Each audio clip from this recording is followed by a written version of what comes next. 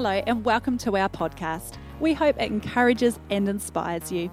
Please head to our website for more information on what is happening at Ashburton New Life or to get in touch. One of our team would love to talk to you. Here's today's message.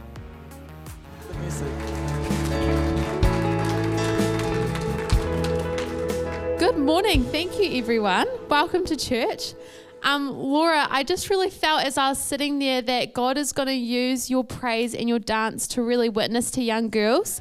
And I think that the foot that you have in intermediate is going to lead you in a really powerful way to do more with the young girls because they look up to you a lot.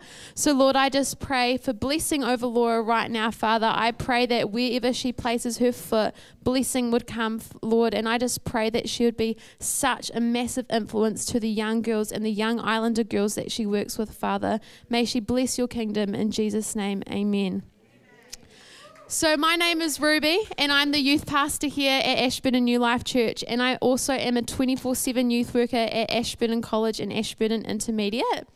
Me and my husband Jeremy have been married for 3 years, and we have a 1-year-old son called Ezra who we absolutely love and adore. So for the last few weeks, most of you will be aware that we've started a sermon series called Women of the Bible. And for myself, being a young wahine in New Zealand makes me very excited that as a church, we can stop, reflect, and honour those that have gone before us. But especially honour and reflect on the women that have gone before us, because women are amazing and we can learn so much from them. Being in a job where I work with a lot of young girls, I teach a lot of these girls to stand up for themselves. I encourage girls to find their voice when usually it's been forced shut, or their voice has actually been taken away from them. Lies have been put into their head. No one will believe you over me. You're just a young girl. What are you going to do about it? So I feel very, very proud to be in a church that champions young girls to speak, use their gifts and talents that God has given them.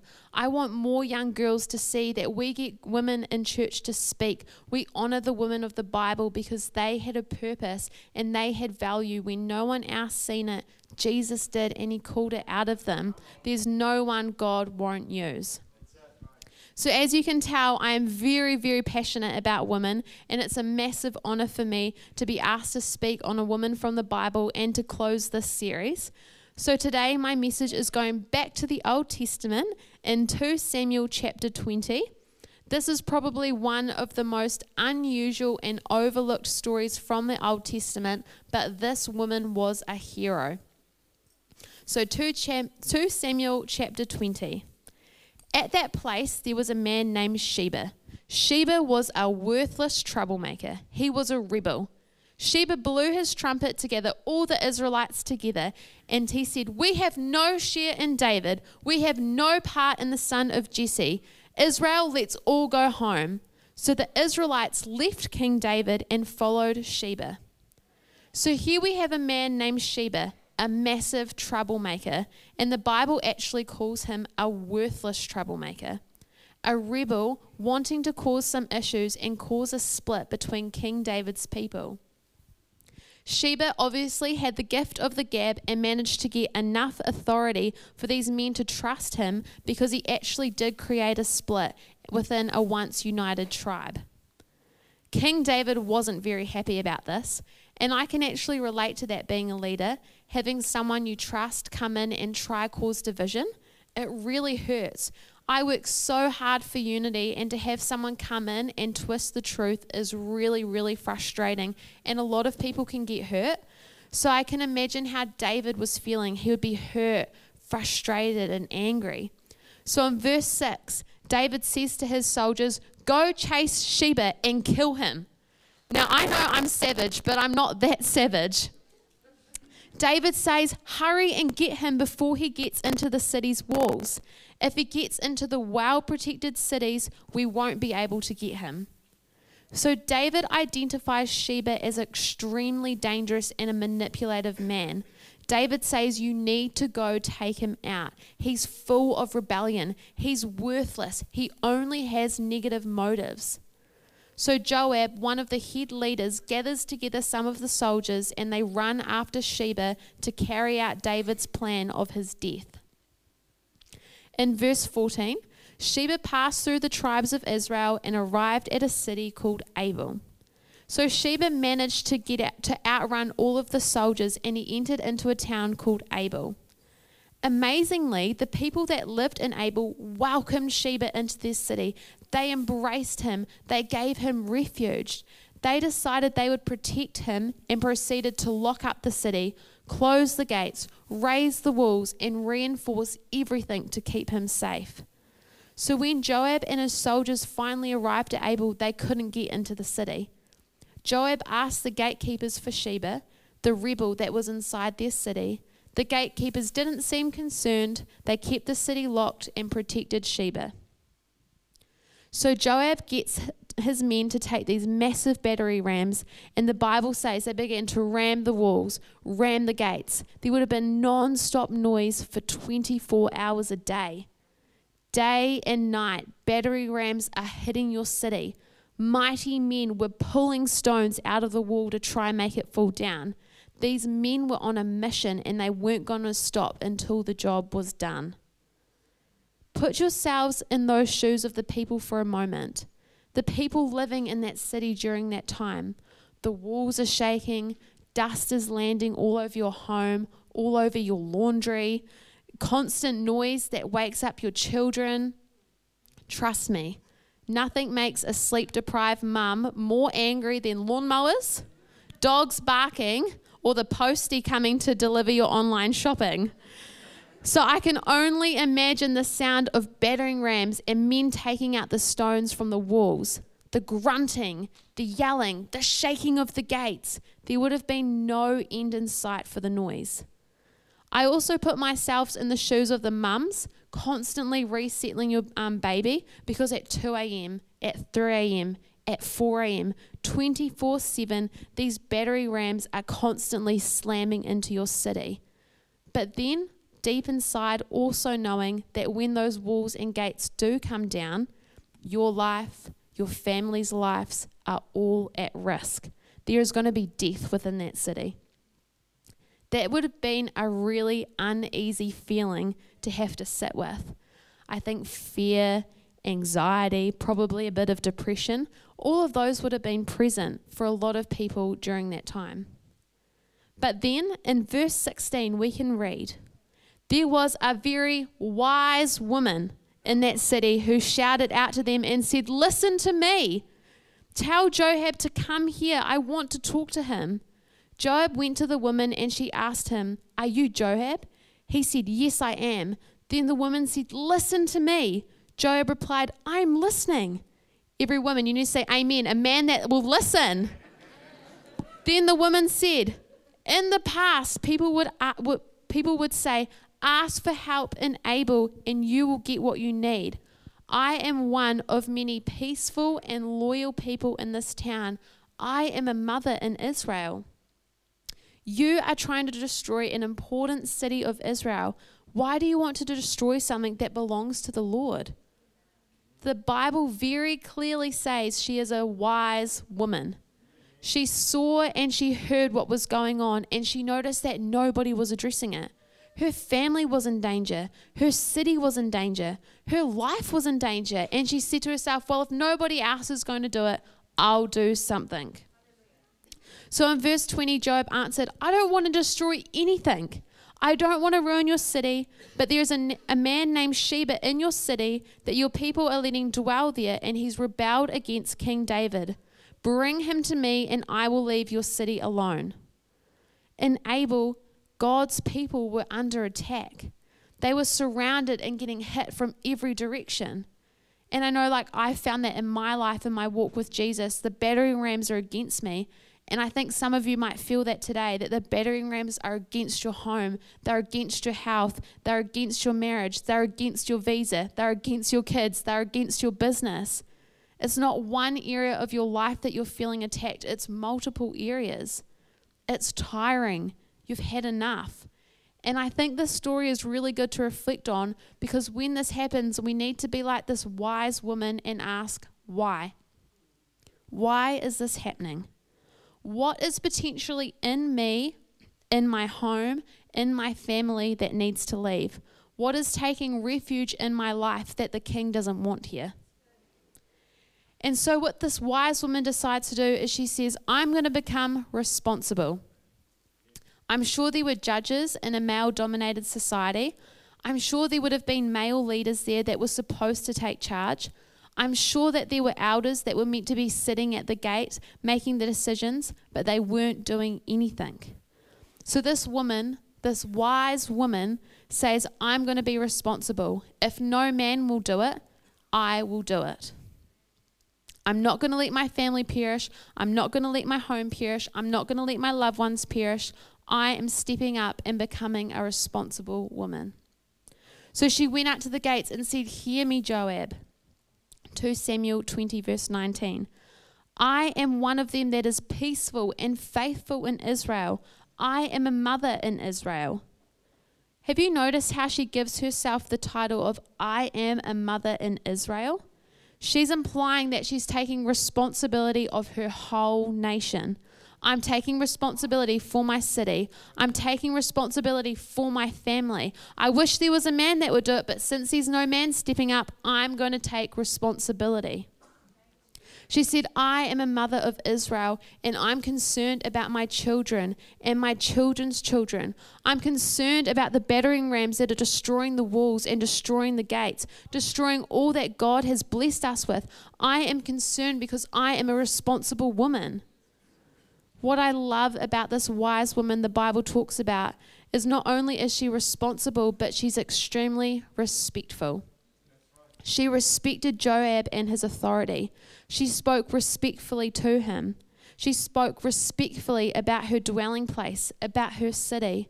She goes out to Joab and says, let me tell you about my city that you're trying to destroy. Let me tell you what you're willing to wipe out with those battery rams. Let me tell you what kind of place this is. She tells Joab that there's a parable about this city, that if you have questions, you can bring them to Abel, and there'll be the end of the matter. Your questions will get answered here. This is a place where confused and lost people come and find direction and hope. The problem solver is here. Marriages are being put back together here. Addicts are being free. Families are being restored. People are finding healing and freedom. She is respectfully standing up for her home and the people in it. She's saying, I respect this place and I respect the work of God and what He's doing here. I think it's really easy to lose respect, especially towards authority, when in your mind they aren't stepping up or they aren't making a stand.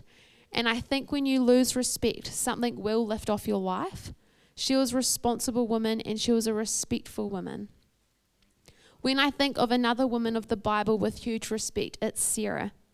Sarah was married to Abraham. He was far from the perfect man. He was full of flaws. The Lord instructed him to leave their home and go to a new place that He had prepared for them. So as they were approaching the Egypt border, he said to his wife, hey, these men are going to think you're really beautiful and they're going to want to kill me so they can have you. And she was like, oh, rightio. And so what they did is when they arrived at this border, he said, oh, no, not my wife, it's my sister. So they would spare his life and treat him well, because they would be interested in her. I'll tell you what, if Jeremy sold me off to be his sister, I would think, wow, what a coward, what a liar, I'm your wife. And so Abraham exchanged Sarah to the king for his life and for wealth. Yet, the Bible says later she called him with so much respect, she called him Lord. Sarah didn't lose respect for him, and blessings come when you respect authority. So don't lose respect for authority. She was a responsible woman. She was a respectful woman. And thirdly, this is my favorite bit, she was a ruthless woman. So she said to Joab, why are you destroying this city? He said, I don't have a problem with your city. I don't have a problem with your home. I don't have a problem with you or your family, but I have a problem with what you've allowed to take refuge in your life. You've allowed a rebel or rebellion to come in, and because you've let this rebellion come in, we're going to tear this whole city down. We really aren't after your whole city. We just want Sheba. Joab then goes to say, you know what? If you get me that rebel and turn him over to us, then we won't have an issue. The battering rams against your family, against your home, against your marriage, everything will stop. All this is about is there's something in your city that shouldn't be there and it's time to deal with it. So now this is my favorite part of the story. This is in verse 20. This wise woman didn't get all squeamish. She didn't get all girly about it. She got ruthless. She says to Joab, you got yourself a deal. I'll tell you what I do. She said, you wait out here and look up into the sky. And when you see his head flying over the wall, you'll know we've dealt with rebellion. Now that's one fired up woman. She's getting ruthless. So the Bible says in verse 21, she went and she rallied together people. But I was actually thinking, would men back there have listened to a woman? Would they really listen to a woman's opinion when they were all comfortable with Sheba living there? So I think she went to her best friends, her girlfriends, and she said, ladies, we have a problem and it's time to deal with it. Our mama bear is coming out to protect our children. So the next thing you know, Joab is out there and he sees a head bloop, flying over the wall. He blows his trumpet. He says, thank you very much. The king is well pleased with you. You have his blessing, and all of a sudden the battering rams stop. I find this such an incredible story of a woman getting her courage to find her voice and making a stand for her nation, for her city, for her family. But I also think it's an incredible story that we can apply to our lives today, because we all have things inside us taking refuge that God wants to deal with. The reason why the enemy has these battering rams against our life and trying to destroy us is because we can be too easy on sin. We have too much sympathy for gossip, too much sympathy for lies, for unforgiveness, for bitterness. We have to get its head and we have to throw it out of our homes and throw it out of our lives. The Bible also talked about a king called Josiah. He was a mean and nasty king that went around murdering people. And people were getting sick of it and they wanted to kill him, so he ran away. One day, while he was out running away from the soldiers, he barged into this tent of this girl called Jael. He barged in and said, I'm coming in whether you like it or not. I need some rest. Go get me some food and a drink. Now, don't talk to a woman like that. Jael was shocked and was quite stunned that this random man would just enter her tent. And then she recognized him as the king and said, aren't you King Josiah that everyone is looking for? Because you've been causing some trouble. He goes, yeah, I am. And what are you going to do about it, woman? She keeps quiet and goes to get him food and a drink. And she said to the king, why don't you lay down and take a nap? I'll keep watch and let you know if anyone is approaching. The king says, that's a good idea, woman. That's all you're good for anyway, because you certainly aren't a threat to me. So the king lays down and gets into a beautiful deep sleep. Jael goes outside and gets her tent peg. She places it on his temple and rams it through his head. Jael wasn't happy with what took refuge in her home, and she dealt with the problem. I feel like we need more women and more mothers of Israel to stand up and keep hammering in prayer, hammering and fasting and saying, you're getting out of my family, you're getting out of my home. I'm not going to let drugs win. I'm not going to let pornography win. I'm not going to let unforgiveness win. I'm not going to let hell tear my family to pieces. This is going over the wall. I have the power and victory in Jesus. It wasn't a mighty man. It was a woman, a housewife, a mum, a mighty woman of God. We have authority. Women of God, we need to step up and get ruthless with devils and demons and say, I have no sympathy for division in my family. I'm throwing you over the wall. Ladies, it's time to step up and be that all God has called us to be, to stop undermining the power that is in us as mums and wives and aunties and sisters. While you're doing the dishes, pray and intercede for your children, intercede for your husband. Gladdy, I love what you shared last week about going into the boys' room and praying for them. Like, what a mum. That's so powerful. And men, it's time for you to step up too. You're called to lead and guard and protect. All of us here have authority and the capability to throw some things over the wall today. We have the power through Jesus to take our captivity captive. Could you please come up, Jono? This morning, or this afternoon, whatever time it is, you can say to addiction, get out. I'm throwing you over the wall. You can say to bitterness, offense, unforgiveness, get out. I'm throwing you over the wall today, because this is the place where problems are solved. The problem solver is here.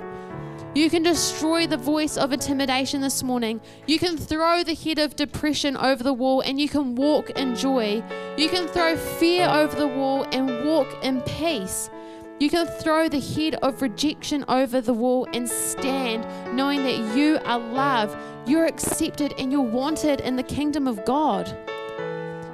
When we stop and take a look at what is taking refuge inside of us, we can be like this wise woman and take responsibility, act respectfully, and be ruthless. When we do this, love, answers, healing, restoration, miracles come, and the battering rams can stop. I really felt like God placed on my heart, if you all want to stand with me this morning, when I was driving to church, I just felt like God wanted us to be still, and just to be still and take a look inside, and if there's anything in our lives that is taking refuge that the King isn't pleased with, we need to deal with that. And trust me, when I was driving here today, I had to throw some things out the window. So if you find something taking refuge, there's prayer up here. Prayer is powerful, especially when two or more are gathered.